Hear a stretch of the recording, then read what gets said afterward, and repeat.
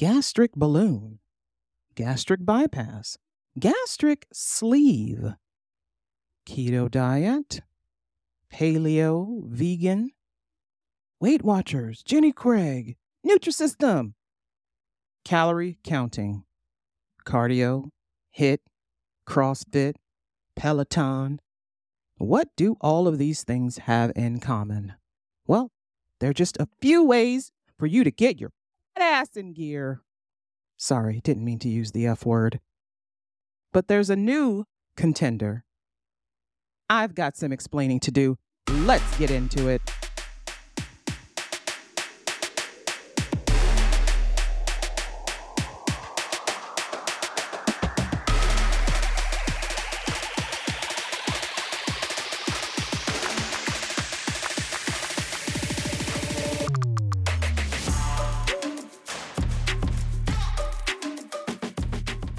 Hey there, Aulians.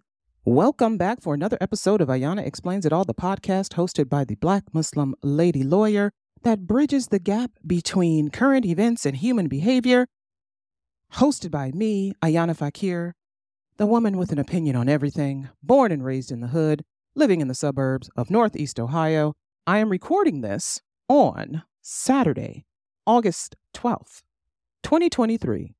Ayana Explains It All is the podcast that is available on 13 different streaming platforms, including Spotify, Amazon Music, Apple Podcasts, Google Podcasts, and we have our own YouTube channel. Yes, follow Ayana Explains It All on YouTube.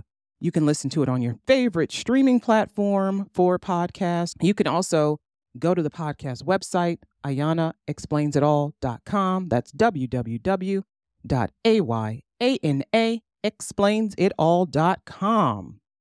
And you can find links to all the streaming platforms and social media landing pages. You can find show transcripts, show notes. You can rate, review, and subscribe. You can leave me a message. You can email me. You can follow me on social media from the website. Again, that's www.ayanaexplainsitall.com. You can also support the podcast by listening, leaving me a tip at the website, or you can email me your show ideas. You can also share this with a friend, family member, neighbor, loved one, cable guy, internet service provider, whoever you think might want to hear the message that I have to give. Let them know that I have some information for them that might be valuable. Like last episode when I talked about voting no on issue 1 in the state of Ohio and the Republican Party. And that is exactly what happened. A lot of people voted no. A lot of people, like it was a record turnout for a special election. Issue 1 was defeated as it should have been. And I'm looking forward to the November election when there will be a constitutional amendment on the ballot for a woman's right to choose. It is very important that we get out and vote.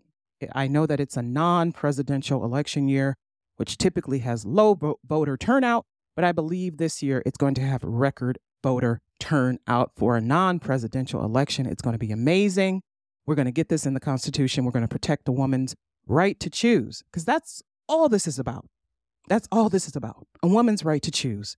We have a right to choose what we want to happen to our bodies. Every human being does. And if you don't believe that, I don't know what to tell you. Somebody lied to you. Somebody lied to you, honey. But I feel it's my duty to inform you people of these things that you don't know or you may not have heard of, or because you don't like to use a search engine. I often use newspaper articles, journal articles, news stories to convey this message. I don't really have a budget to bring guests on the show. I use the written words of the experts, and I put all of my citations in the show notes. And if you have a question about a citation, you can always go to the show notes, or you can email me, or you can look it up on the website. I use a lot sometimes, and sometimes, like today, it'll be just a few. Because a lot of what I'm going to talk about today is from my personal experience. Yes, I'm going to talk about something personal. Sometimes I do this. Sometimes I use my own experience in life to talk about what's happening in the world. I use my life as an example, and that's fine. I don't mind sharing what's going on with me, with the entire world. I feel like the less we talk about things, the less we understand them. The more people talk about and share their experiences, the more we're able to understand, the more empathy we have for one another, the more understanding we have for one another.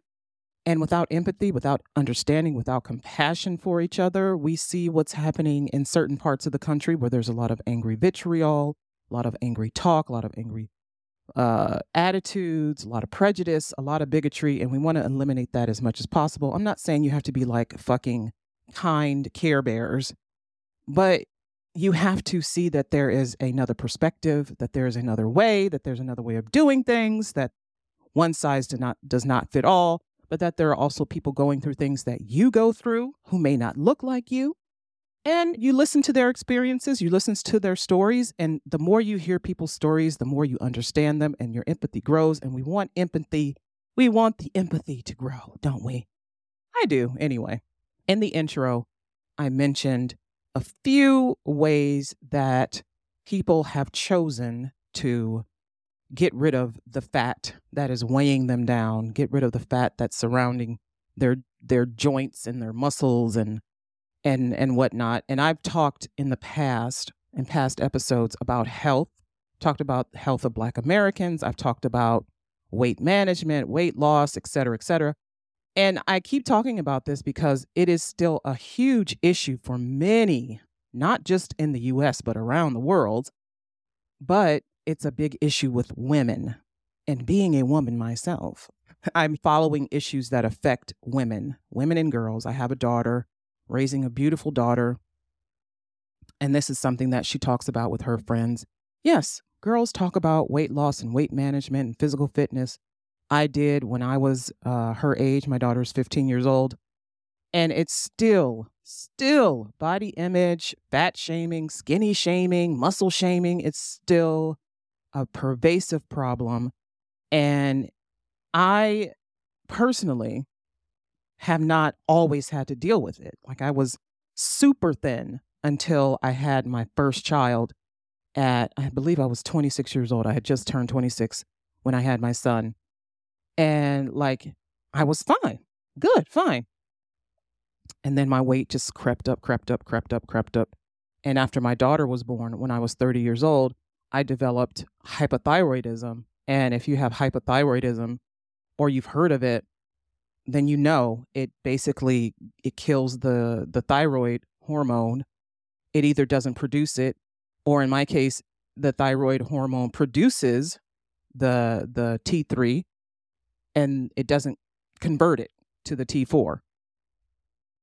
I believe that's how it works. Listen, let me tell you something. I am not a scientist, obviously. I am a lawyer, which is not even close to a scientist, but I'm also not a doctor. I work in disability law, so I know a lot about conditions, diseases, disorders, things that people experience, things that the human body can go through, lots of different medical terms and et cetera, et cetera. So I feel confident conveying this information. But if you have questions, medical questions, please do not hesitate to speak to a doctor, your doctor, a specialist, someone. I feel like we are afraid of these people. They work for us and we're scared of them. We're scared to talk to them about female stuff and male stuff and butt stuff and vagina stuff and head stuff and mouth stuff. We're afraid to ask questions. You cannot be afraid to ask questions. I go into my doctor's office now with a list of questions because, again, they work for us. And no offense to any of my doctor friends. I have plenty. Hey, I love you guys. But they are here for us. They are here for care and concern and treatment and curing and all that good stuff. And so don't be afraid to talk to them, to ask questions, to request medication changes, ask for tests, and push for it also. You have to be an advocate for yourself sometimes, because some people, and I've talked about this before, when it comes to certain races, our pain complaints are dismissed. Our discomfort is dismissed. And so only you really know what's going on inside of your body, your brain, your other organs, your skin, your hair. Only you really know what's going on. And so you're best able to describe it and ask for better treatment. And if you feel as if you're not being treated well by a doctor, dump them. Dump them. And don't go back. It's the same with the hospital. If you feel that you have had a negative experience with a hospital and your concerns aren't being addressed, sometimes you have to sue, yes. But dump them. Don't go back. I had to dump my old primary care physician because things were not going well. There was no progress, and I felt like every time I went to her with my complaints, that she was giving me the same advice and it was not working. And I have found that this is most prominent when it comes to weight management. And like I said, I was not always an obese person. I was very thin for a long time.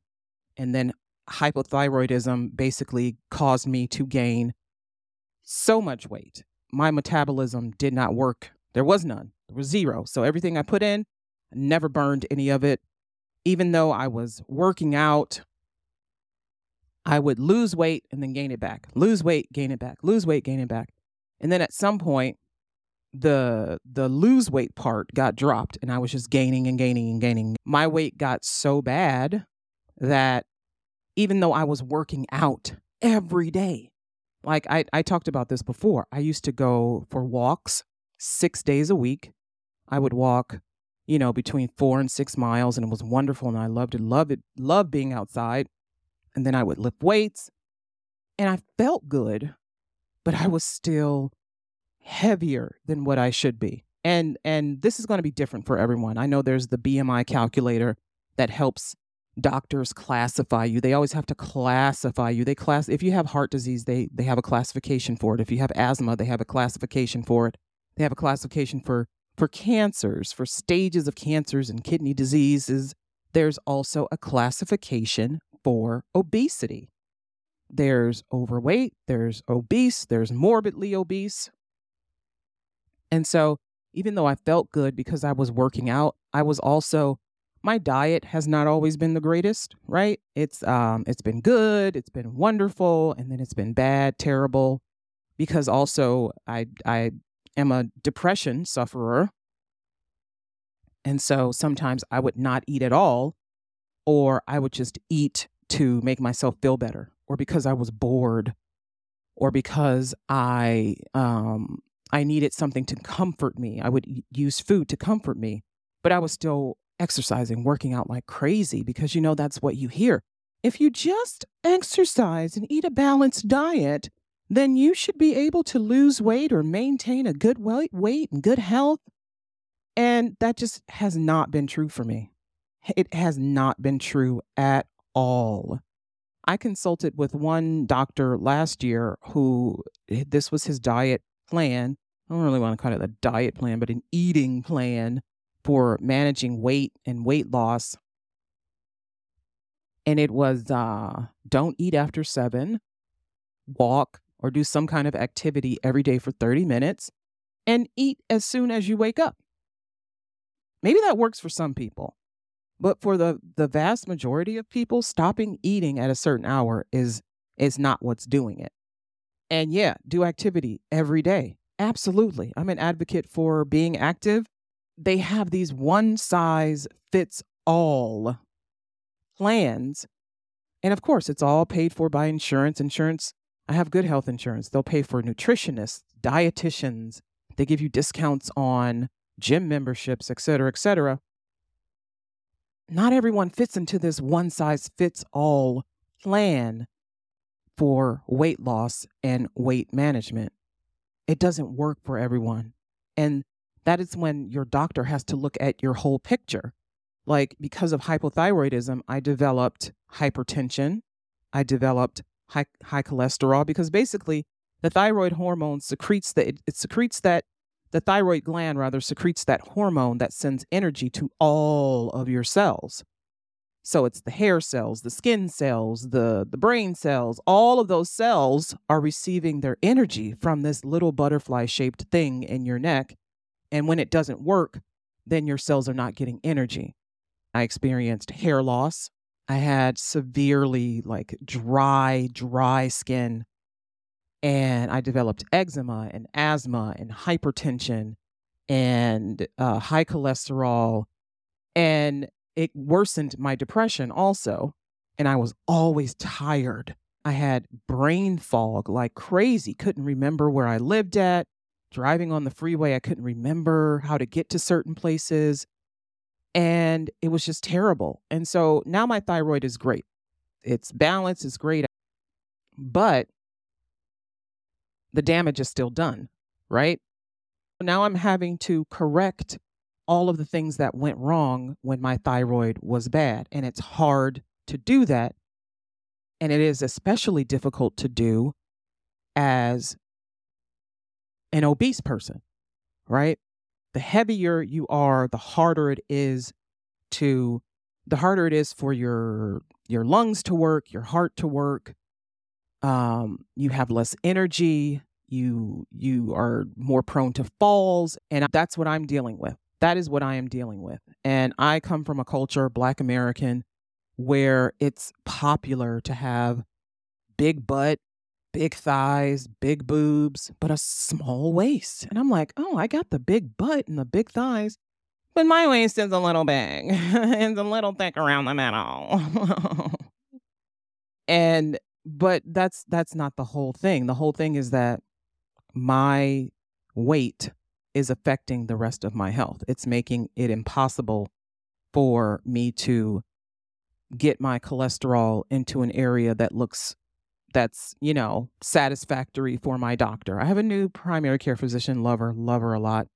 She's definitely more a proponent of individual health than doctors I've had in the past. I'm able to communicate with her better and more than I have been with any other doctor, and she listens to me. And my gynecologist is the same way. I love her, listens to me, and it helps for me that my gynecologist is a Black woman. The cultural barriers that exist for Black people in the medical profession and how it helps to have Black nurses, Black doctors. I'm not saying that these are the only people who can treat us, obviously, but there's more understanding that comes from people who look like you because maybe they also grew up the same way that you grew up. It's not always the case, okay? Yes, there are some really piece of shit medical providers who look like you too. But it's important for me to have a Black woman doctor in my arsenal of doctors. And I do have an arsenal. You got to have an arsenal. You can't just have one person. You got to diversify. You need to, especially if you have health insurance, use your insurance. Last year, when my weight was at a ridiculously, okay, you need to do something about this shit level. My therapist, she's amazing. She's an amazing therapist. She could see that my weight has been an issue. The weight gain, and even though I'm active, that it had been an issue. And she remarked to me that maybe I needed to talk to my doctor about getting a weight loss medication. Now, I had heard of weight loss medications. I had heard of weight loss surgeries. I'd heard of all of these things. So I knew some of them existed. I had seen commercials. But it wasn't anything that I myself thought to try because I figured I could do it on my own. And a lot of people, a lot of doctors, and even your friends and family will tell you that you can do it on your own. And hey, you can. Some of us cannot, however. Some of us can't do it because you may also have, like me, insulin resistance, but I was also pre-diabetic and I needed immediate help. Because prediabetes, it's only a short jump from prediabetes to diabetes. And prediabetes is a condition where blood sugar levels are higher than normal, but not yet high enough to be classified as type 2 diabetes. But it's a warning sign that you're at risk of developing diabetes in the future. So people with pre-diabetes often have insulin resistance, where their body doesn't use insulin effectively. And that's what I've been dealing with. This can lead to elevated blood sugar levels. However, the condition is still reversible at this stage with lifestyle changes such as adopting a healthier diet, increasing physical activity, and losing weight. And then you have to be regularly monitored and managed if you have prediabetes to help delay or prevent the onset of type 2 diabetes. And diabetes is not something that you want to have. It's not. Is it something that can be slowed down and stopped? Yeah, you can. You can get off all of your diabetes medication with weight management, getting your blood sugars under control. It's basically looking at your A1C. And I can't remember if it's like 6 and above, you're diabetic, but if it's like close to 6, you're pre-diabetic. So I was in pre-diabetes. Not a good place to be for a person my age. I want to be healthy. You want to be healthy, and whatever healthy looks like for you. Healthy is not the same for every person, and I need people to get out of this one size fits all idea of what health looks like. Here is what I have done, and this was something that was recommended to me that I asked my doctor about from my therapist, was to get a weight loss medication. And so she prescribed me a medication called Mounjaro.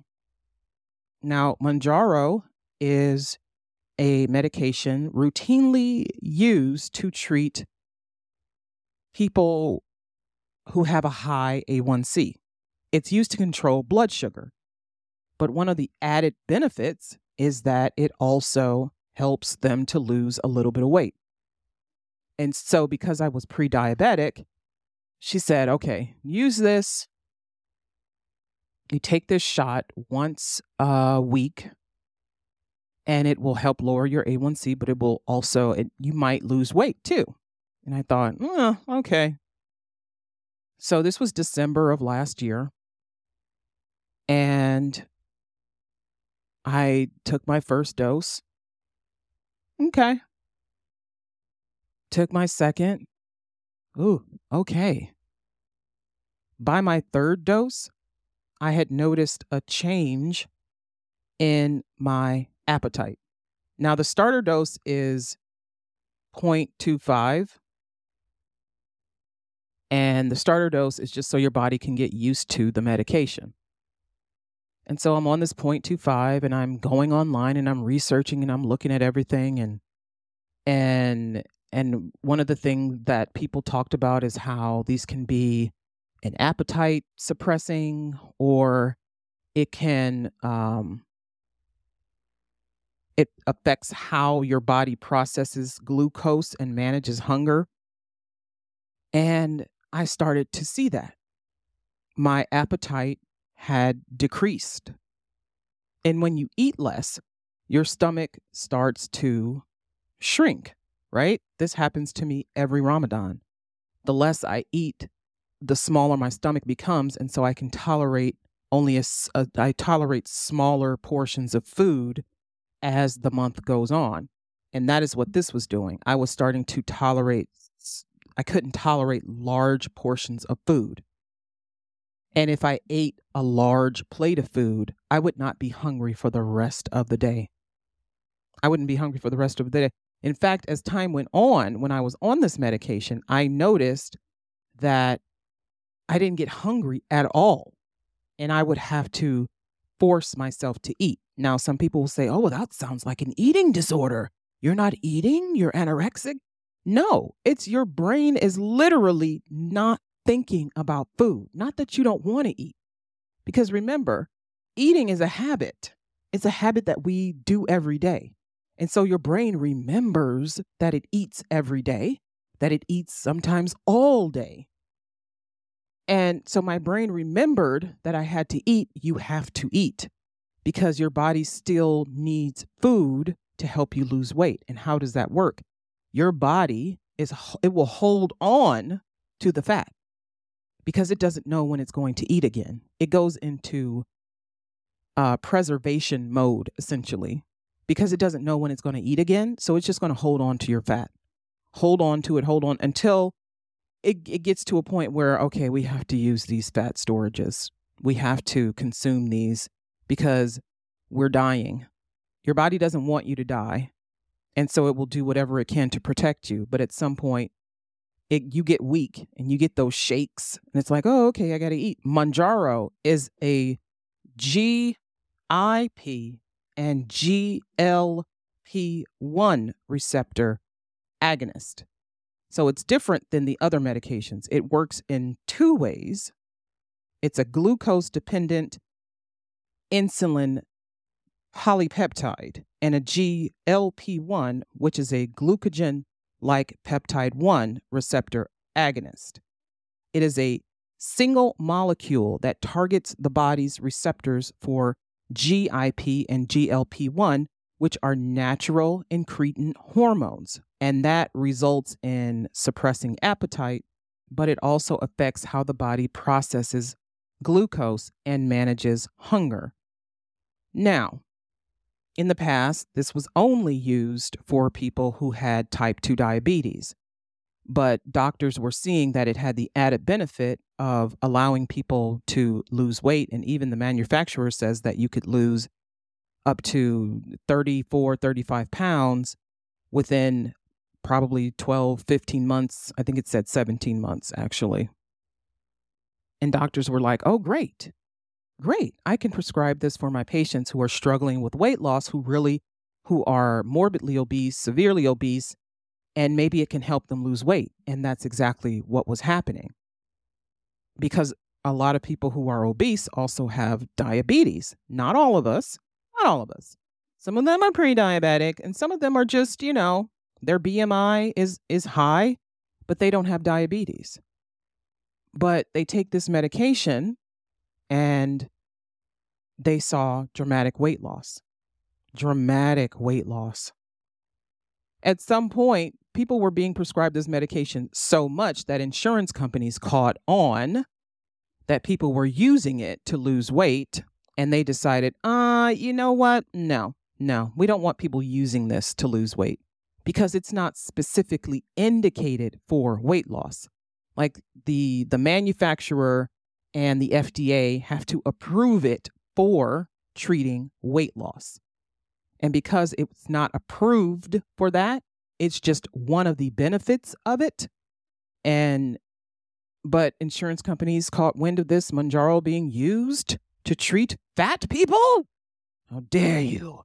You get your fat ass out there and you walk and you sweat and you eat leaves of spinach and kale and drink water like the rest of us who are really good at losing weight.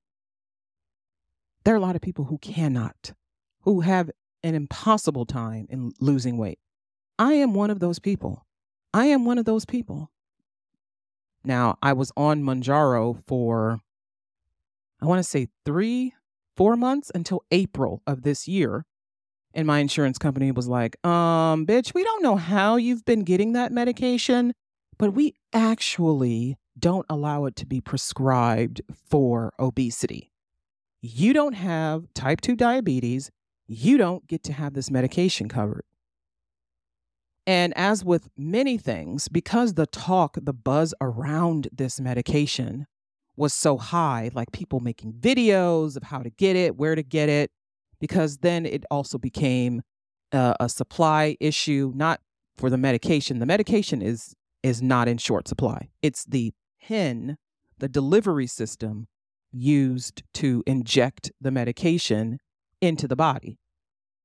And I don't know why they can't just give you like a little vial and a hypodermic needle and you just do the fucking thing yourself. But they want to put it in this special pen delivery system. And because of supply chain issues and the pandemic, getting the pen that is made in China to the United States has been a problem. To the United States, to Canada, because people were going to Canada to get the medication, has been a problem. Fine. So they want to make sure people with type 2 diabetes are the only ones getting it, using it, because it's not indicated for weight loss. The FDA hasn't cleared it for weight loss. So why are you using it for weight loss? Get your fat ass out there and, eat less and work out more. And I was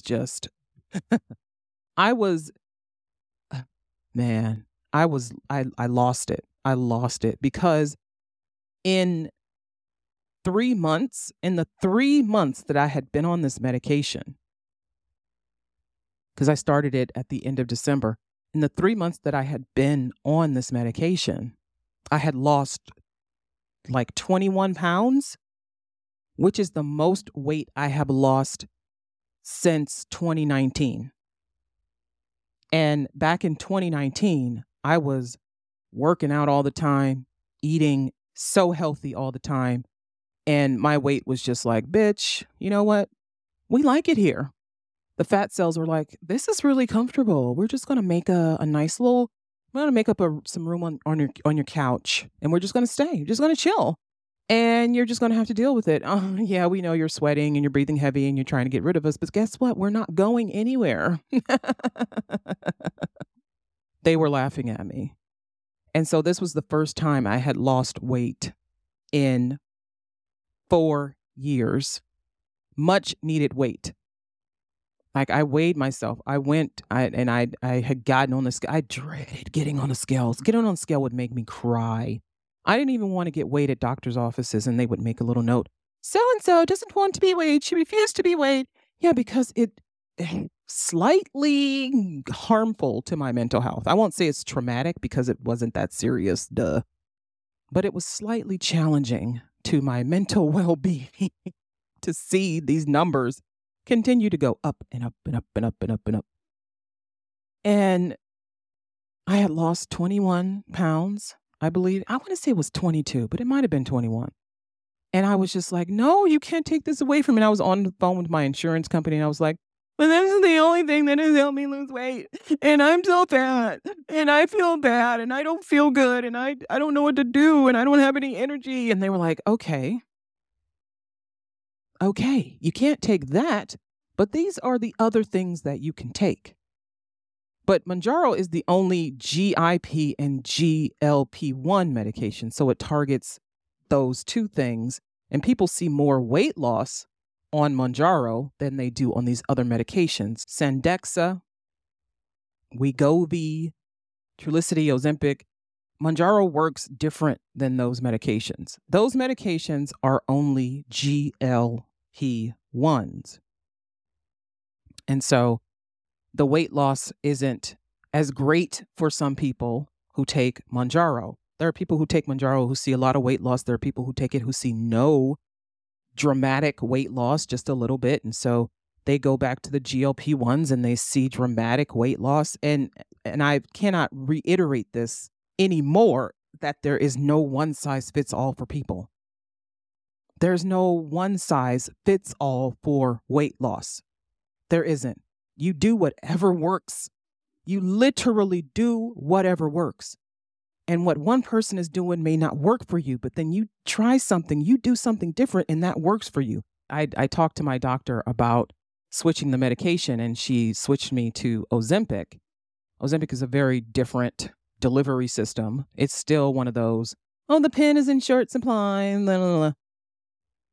But it's used for lowering the A1C. And people say, oh, but you're taking medication from people with diabetes. It's a diabetes medication. No. There are people who have high A1C who do not have diabetes. Those people are pre-diabetic. And you know what causes diabetes? What causes type 2 diabetes? One of the main causes of type 2 diabetes is obesity. And if you don't want to see more people with type 2 diabetes, because that is a very expensive fucking disorder to have. That is a very expensive disorder to have. It can cause organ damage, death, loss of appendages. It is a very expensive disorder to have. You don't want to have it. And if you want more people to not have it, then perhaps doctors and scientists need to invest in developing a medication that treats obesity to keep people from developing these disorders. It is important to understand that weight loss medications aren't magic pills like anything. Weight loss Surgery isn't a magic pill. A diet isn't a magic pill. They're most effective when combined with a balanced diet and regular physical activity. When you're on these GLP-1s, there are certain foods that your body no longer wants to eat. And so you're finding it easier to eat vegetables and fruits because they don't have a lot of grease and a lot of fat, and your body doesn't want that anymore. So these medications are most effective when combined with a balanced diet and regular physical activity. They can help jumpstart weight loss, which it has done for millions of people, and provide additional support. But as with anything, they should be seen as part of a comprehensive strategy. They can help people who have struggled with obesity, especially when other methods haven't been successful. And you have to work closely with a doctor to monitor your progress, or maybe it's not working. Your doctor can put you on something else. But the last thing we want to do as a society is to tell people that this is the easy way out and that they should stop doing it, or to misconstrue what these medications are doing to begin with, or to misunderstand how people are using them. I don't care what people in Hollywood are doing. I can't relate to those folks. They do a lot of weird things. They do some normal things. They do whatever the fuck they want. But I don't understand the buzz. Oh, everyone in Hollywood is on Ozempic. It doesn't work like you inject yourself and suddenly you're not eating and it helps you burn fat. So no, it does not work like that. I am on Ozempic. And if you go onto social media, you'll see lots of videos and news articles and everything talking about these medications and how people are using them as a quick fix. Let me tell you, I don't know who's using this as a quick fix, because there's no fucking way. It doesn't quickly fix anything. There are people who have their expectations set so high, they want to lose 60 pounds in 3 months. You don't want to lose 60 pounds in 3 months, because guess what?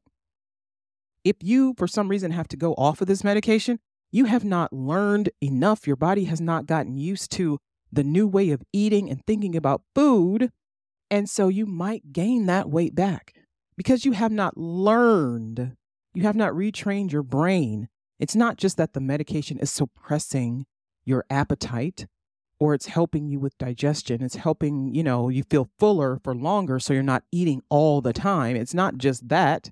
It's that your brain is learning a new way of eating and a new way of thinking about food, and that is what is helping you sustain your weight loss.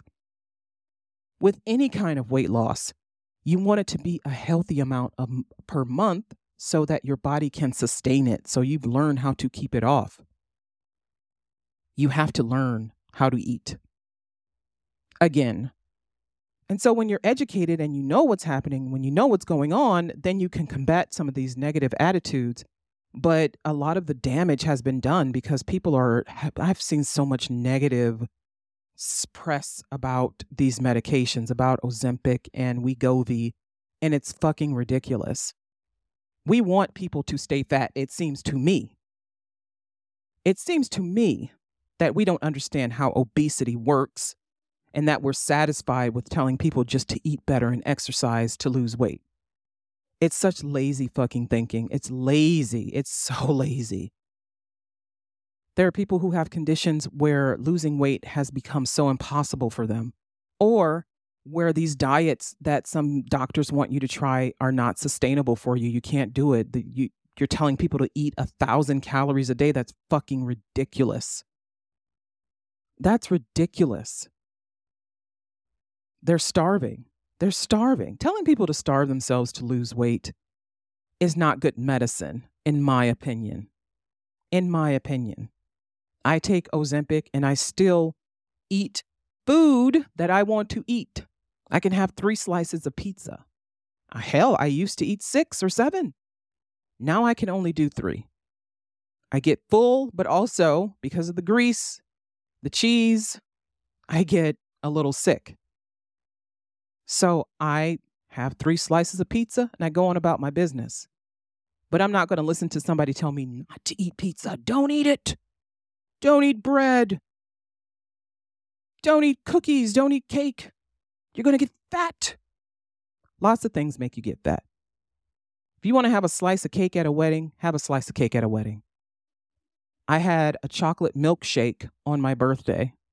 chocolate milkshake, and I think I had some McDonald's fries. I didn't have a cake. My kids got me a fruit basket. It was delicious, but I had a large chocolate milkshake. And then I went to a concert and I had the time of my fucking life. And I didn't get sick. I didn't get sick, surprisingly.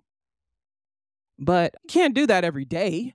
There are people who are doing that every day. You cannot do that every day. That's not sustainable. But if you want to have fun on your birthday or it's a holiday, I mean, go for it as much as your stomach can tolerate it. Don't lose control. But people are telling you, don't eat this, don't eat that. The more you hear that, the more you want it. So what you want to do is to teach yourself not to crave it. Not to crave it. And there are ways to teach yourself to not crave these things, to not become dependent on them. Yeah, food dependence is an issue. Food addiction is an issue. And just like with any addiction, the thing about food being different is that we still need food to survive. You could get off drugs and get off alcohol and no longer need it to survive, not take one substance again. But also, you can get on medication to help control your urges to have it, or to help with the withdrawal, or to help sustain your sobriety. A lot of people do that. But the thing about food is that you're trying to control your addiction while also still having to eat food to survive, and that is hard. That is difficult.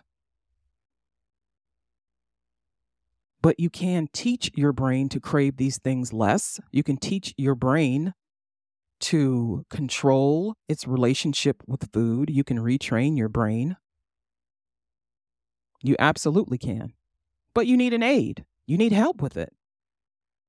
And that's what these medications are doing. And no, this is not an ad for anything. This is me trying to help you understand how these things help with obesity. Obesity is one of the leading causes of diabetes and cardiovascular diseases.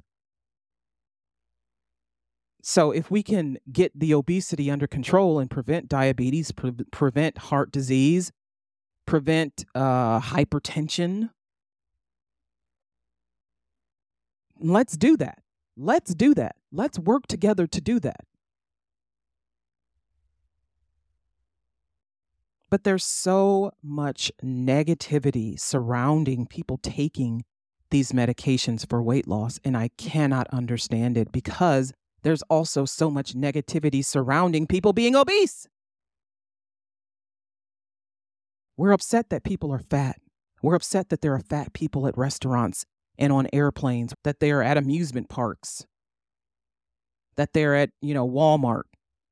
And people are laughing at them and calling them fat and fat shaming and humiliating them because they're fat, and their family members are talking about them like, why can't you just lose weight? Don't you want to be here for the kids? Roger, lose weight, please. But then when they find a way to lose weight, oh, so you're taking the easy way out. People think gastric bypass and gastric balloon and gastric sleeve is easy. Are you fucking kidding me? That's major fucking surgery. Number one. You don't just have the surgery. No. Insurance companies make you go through an entire clearance routine before you get these surgeries. You have to have psychological evaluations. You have to see a nutritionist, a dietitian. Sometimes you have to lose weight to get approved for weight loss surgery. Yeah, you can be too heavy to have the surgery. So you have to, if you've ever seen the show, My 600-Pound Life with Dr. Now. Dr. Now, how y'all doing? He makes these people lose 200 pounds, 300 pounds before they can get approved for weight loss surgery. He likes for people to be in the 300s and 200s before they have weight loss surgery, before they can get approved for it. And then they can't gain any weight before their surgery, because if they do, then their surgery might be canceled. And I understand it's dangerous to operate on someone who is severely morbidly obese, number one. But number two, they're not going to see any benefit if they already don't know how to lose weight. Because when you get these surgeries that affect how food is delivered and how much food your stomach can hold, if you go beyond because your brain still is thinking like a person who eats 2,000 calories every meal, it's still going to want 2,000 calories every meal because, again, eating is a habit. Your brain remembers habits, especially habits that you have had for years. It's going to want to still do the same thing. And your surgery is going to fail. This happens to so many people. If people think that's taking the easy way out, they're absolutely wrong. There are people who die after having weight loss surgery. Yeah, there are people who die from it. Not only that, there are all these side effects. You can develop nerve disorders. You can develop gastric disorders. Your eating can become disordered. So no, it is not an easy way out. It is, in fact, a very difficult road to take. When you accept medical intervention for weight loss, it is a very difficult road to take. Because you have to relearn how to eat. You have to relearn how to think about food. You probably have had your entire day revolve around eating and your next meal and where your food is going to come from. And suddenly you're having to reorder your brain, teach your brain something new. And when you get to a certain age, hey, fuck it.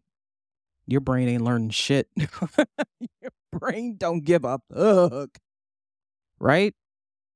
And so, no, it is not easy taking these shots because, okay, so I'm off of Mounjaro and I'm on Ozempic. My insurance company thankfully approves me taking Ozempic.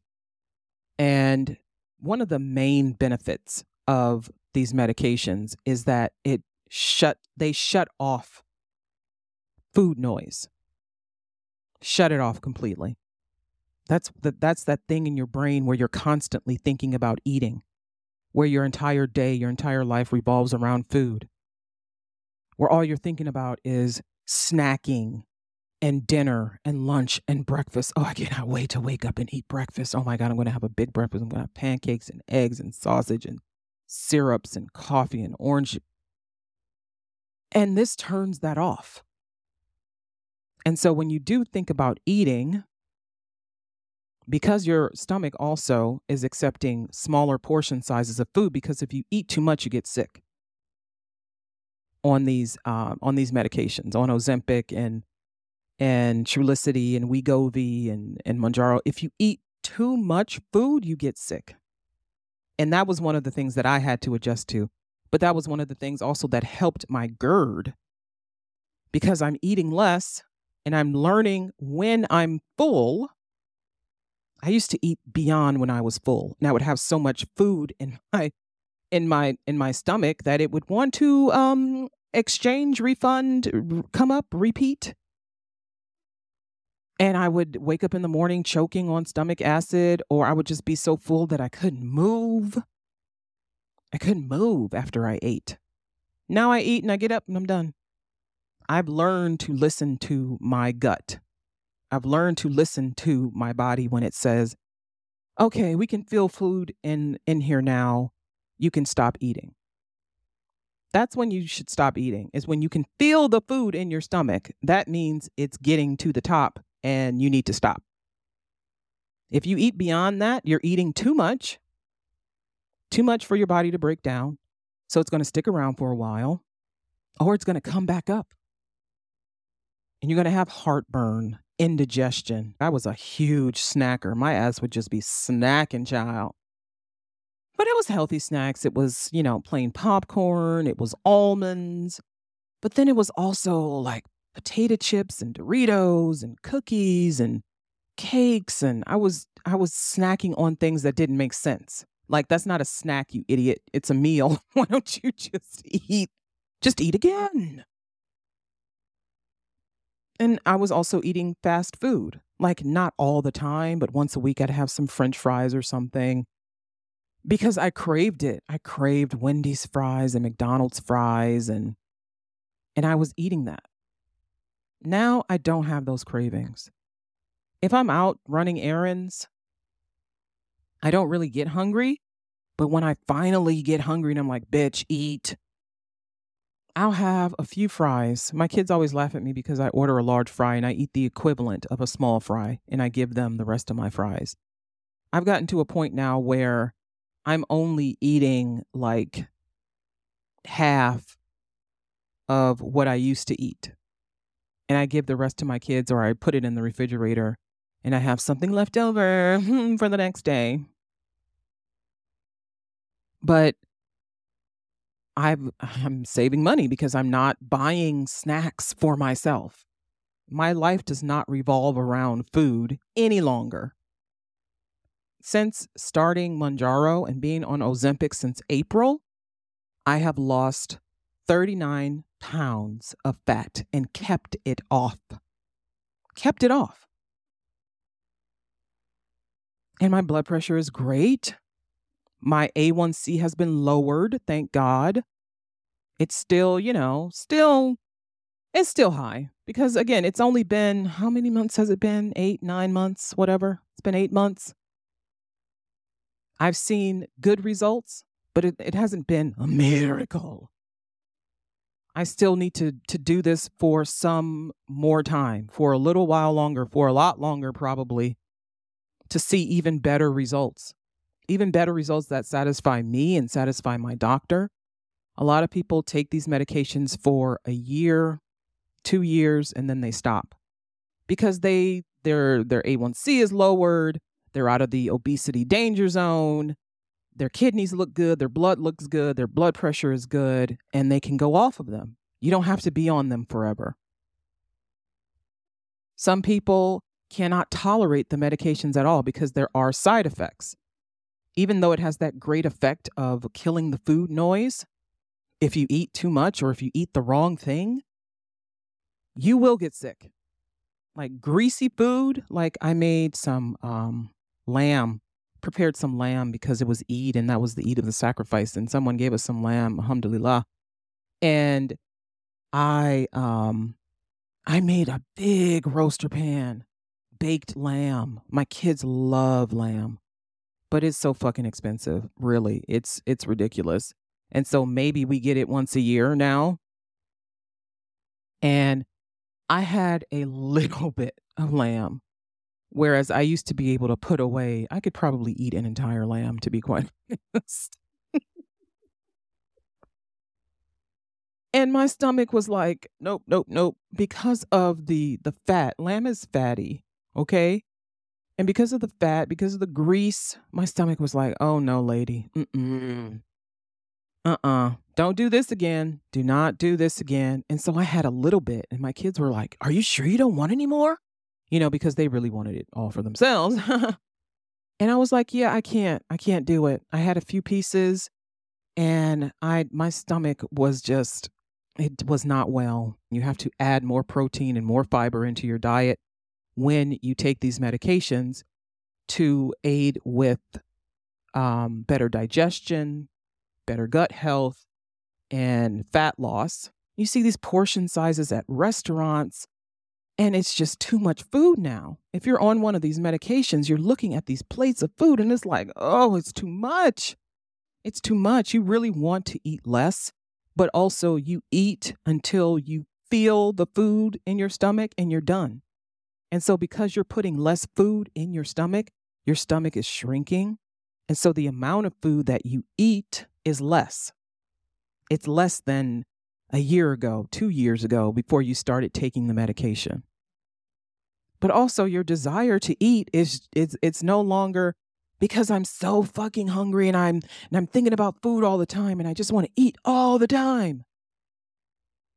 Your world does not revolve around food anymore. And if you're obese, you know that is part of the problem, is that you're constantly thinking about eating and you want to eat and you want to snack. And you're sitting and working and you want to snack, or you're at, a concert and you want to snack. You're at a ball game, you want to snack. For some of us, Snacking is a habit that we've developed because it's part of the eating is part of our mental illness, or because we're bored, because we need to be comforted by food, or because we have nothing else to do. And so we're just eating. And we're just eating all the time. So if you're eating all the time, of course your body's going to want food all the time. And it's going to want to know when's that corned beef sandwich getting here, girl? When is that Polish boy getting here? We've been waiting. We've been waiting all of 20 minutes since the last time you fed us. And so when you're on these medications, all of that changes. Your appetite changes. The amount of food changes. What you're eating changes, because there are certain foods you can no longer tolerate. And a lot of people can't deal with that because you get nauseated. You have some people now, some people have issues keeping their bowels. Some people have issues keeping the contents of their bowels inside until they make it to the toilet, if you know what I mean. They call themselves the SMP club, the shit my pants club. I have not had that experience, but when I eat something my stomach no longer agrees with, I do have some not so fun times in the bathroom. But I'm not sitting here while I'm working, sitting here while I'm podcasting, sitting in front of the TV, eating snacks. I used to snack so much. I'm not doing that anymore. Many of us come from cultures where people are like, you clean your fucking plate. If you don't, I'm going to bop you upside your head. Or culturally, the eat, please, you're so skinny. Eat more, eat more. I made all this food and you're not eating? I come from both kinds of cultures. I made all this food, you better eat. And the clean your plate, because it's a sin to leave food on your plate. It's a sin to throw food away. That's how I was raised. Always eating so much food, fixing food, cooking food, big plates of food and pastries and all kinds of fatty meats and pastas and breads. And so food, our world revolved around food and snacks. We were always snacking as kids, and we were eating not healthy snacks. I mean, we have fruit, of course, but our drug of choice was some kind of hot chip. Flaming hot chip, hot fries, hot Cheetos, hot popcorn, cheesy popcorn, different kinds of chips and popcorns, freeze pops, popsicles, Little Debbie snack cakes, donuts, Intamin's donuts, Jack's donuts, Peter Pan donuts. Damn it. It's crazy. And so when you grow up like that, that's how you've learned to eat. That's how you've learned to interact with food. I mean, I used to wake up in the middle of the night and fucking go get something to eat because I would be hungry. I would eat in bed because it just felt kind of like, treat at the end of the day, and I'm going to go lay in bed and watch TV and eat. I'm not eating in bed anymore. I know my bed misses all the crumbs that I would leave in the bed from the Ritz crackers. Oh, poor thing. But I'm learning better how to eat. I'm learning better what to do with food, how I should treat food. My relationship with food has been better. I'm following with my doctor. My doctor has, she's monitoring things closely. It's great. I'm talking to my therapist about it also. It's fantastic. I'm learning, I'm relearning how to eat for the body and the health that I want to have. And I've lost 39 pounds and I've kept 39 pounds off, which is fantastic. That's actually a good thing. The fact that I'm not going to develop diabetes is a good thing because my father passed away from diabetes and hypertension. My mother has diabetes. Diabetes runs in my family. I don't want to develop diabetes. And so I'm taking avid steps to keep myself from developing the disorder. And it's working for me.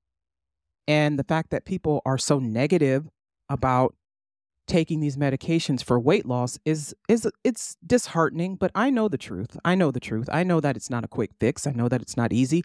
I am still working out. I do it differently now, though. I do it differently. I lift weights and then I do 20 minutes of low impact cardio because I want to build muscle. I want to turn this fat into muscle.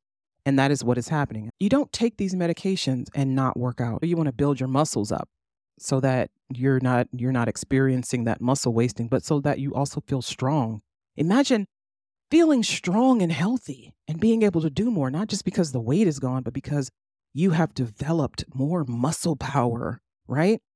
I feel so good. And in the summertime, when I get out and mow the lawn, it's not exhausting me. I love the feeling that comes from not being short of breath when I go up the stairs, or I can't carry a load of laundry up the stairs because it hurts my back or hurts my legs. I love being able to do these things. I mean, I'm 45.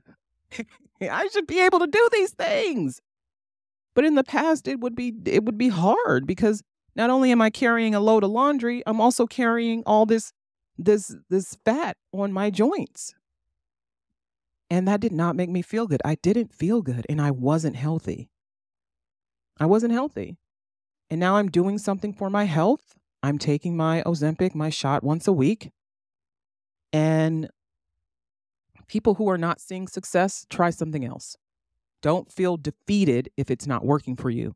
Weight Watchers doesn't work for a lot of people. Nutrisystem doesn't work for a lot of people. Keto doesn't work for people. People go on keto and they lose 100 pounds. And guess what happens when they stop keto? They gain it all back. And then they get so mad. You got to find something that's sustainable for you. Intermittent fasting. Maybe that works for you. Maybe it doesn't. Find something that works for you. Don't feel defeated because there are so many ways to do this process. There are people who swear by CrossFit. They love it. They do it. They've had so much success. Great. Exercising, to me, that's the easy way. If you can lose weight just by exercising, whew, good for you because that shit is easy. Going into a gym and running on a treadmill or walking on a treadmill for 30 minutes, simple. Do that every day. Some people walk 30 minutes every day for their job. They're walking around the city. They're walking up and down the stairs in their building. That to me is the easy way. Having to undergo surgery or deal with getting sick every time you eat something because your stomach no longer tolerates it. Having to put medicine in your body to control your brain and to control your gut is not the easy way out. And we need to stop shaming people for whatever it is they do to lose weight. We need to stop shaming people for having weight on their body. You think fat people don't know that we're fat? We're fat. We know it. We know it. How about you mind your fucking business? How about we all just mind our business when it comes to other people's bodies? Like bodily autonomy means autonomy, means I do whatever I want to do with my body. And if the fat bothers me and it's unhealthy, maybe I'll do something about it. Maybe I won't. But it's not for you or anyone else to get in someone's face. Be like, you know what? You're really fat and you're disgusting. You need to lose weight. Put down the fried chicken. Fuck you. People will do whatever they want. It's for us to do what we want. I would love for us to choose the healthier options because for Black people, what is the number one killer of Black people age 30 and up? Cardiovascular disease. Cardiovascular disease. And whatever we can do to change that, to lower that, to keep that from happening, keep Black people from dying of heart attacks and strokes and diabetes complications in the ages of 40, in the 40s and the 50s for Black people is so common, it's ridiculous. Homicide is the number one killer of Black people ages 18 to 30. Homicide. For Black men, that is. Homicide. And then after that, you're dying from heart disease or strokes, hypertension, diabetes, cancer. more than any other race of people. We can control this. We can get a handle on it. We can fight this as well as we fight racism and prejudice. If we could fight this as well as we fight those motherfuckers who were beating up that guy on the boat in Alabama, then we can control what is happening to us in our community. We can keep our community thriving by controlling what is killing us. And I think we should. Talk to your doctors. See your doctors. Talk to your doctors. And follow with your medical practitioner if you're having issues with blood pressure, with your thyroid, with your breathing, with your heart, with, something going on with your skin or your breasts or your menstrual cycle. See a doctor. Talk to your doctor. Advocate for yourself. The only reason why I'm sitting here talking to you about this is because I constantly advocate for myself when it comes to my health, because I want the best, the healthiest thing that is for me. I've tried all of these I was on Weight Watchers. I lost 25 pounds. Then I gained it all back. Tried calorie counting. Didn't do a fucking thing for me. I've been gluten-free for a long time because of digestion issues. I'm sugar-free, dairy-free. I want to say I lost maybe 10 pounds, gained it all back. Doesn't matter. I don't want to lose and gain. I don't want to do it anymore. And so I'm finding the best way to control my weight, to manage my weight, to manage my health. You need to manage your health.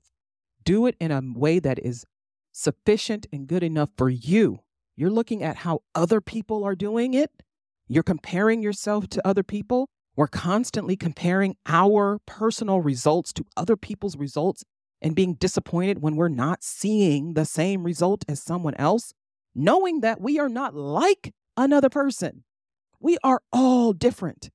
The human body is complex, and we're all different in the way that we are complex. So why are we constantly comparing ourselves to other people and getting upset when we don't look like them, when we don't have their same success and results? People also aren't telling you everything that they're doing. A lot of people get online and they lie about what the hell they're going through and how they're achieving what they achieve. You don't hear the whole story. I'm telling you the whole story because it serves no purpose for me to get on here and be inauthentic. So I'm telling you, this is what I'm doing. Last year I was doing something else, and I told you about that. The picture changes because I have to find what is best for me. And year to year, it's changing. My body's changing every year. The older your organs and your body gets, you got to tweak things. You have to. Not everything is going to work. You do something for 5 years, and then after 5 years, hey, you know what? This thing isn't working for me anymore. Should I keep doing it? Fuck no. You do something different. And if you're dealing with doctors and medical professionals who aren't listening to you, dump them. Find somebody else. You don't have to stick with these people. You don't have to stick with what isn't working. You find what is working. You do that. You get to better health. And this has been Ayana Explains It All, brought to you by Facts, Figures, and Enlightenment. Take care.